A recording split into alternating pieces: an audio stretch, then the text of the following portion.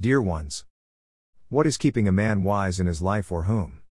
This is a question at every human being is searching answer. Many are confusing the philosophies and education with wisdom. Some others who are having experience of life and an older age than others believe that they have wisdom and all young people should listen to them. It is true that they have wisdom gathered from the experience of life and of the old age, but is this what really wisdom means?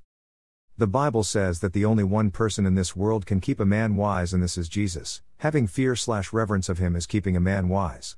Proverbs 9:10 says the fear of the Lord is the beginning of wisdom, and the knowledge of the Holy One is understanding.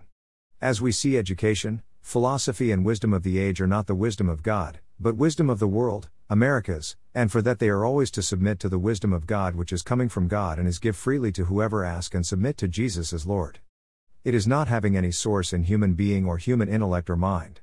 It is received by a humble heart who recognize the need of it in his life and received directly from God. James 1:5, 6. And James makes very clear the difference between the two in chapter 3, 13-18, who is wise and understanding among you? Let them show it by their good life, by deeds done in the humility that comes from wisdom. But if you harbor bitter envy and selfish ambition in your hearts, do not boast about it or deny the truth. Such wisdom does not come down from heaven but is earthly, unspiritual, demonic.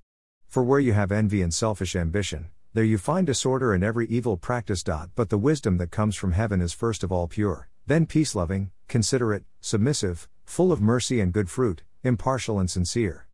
Peacemakers who sow in peace reap a harvest of righteousness.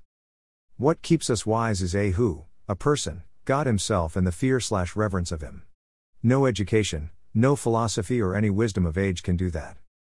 Seek to fear God and ask him for his wisdom, and he will give it gladly to you.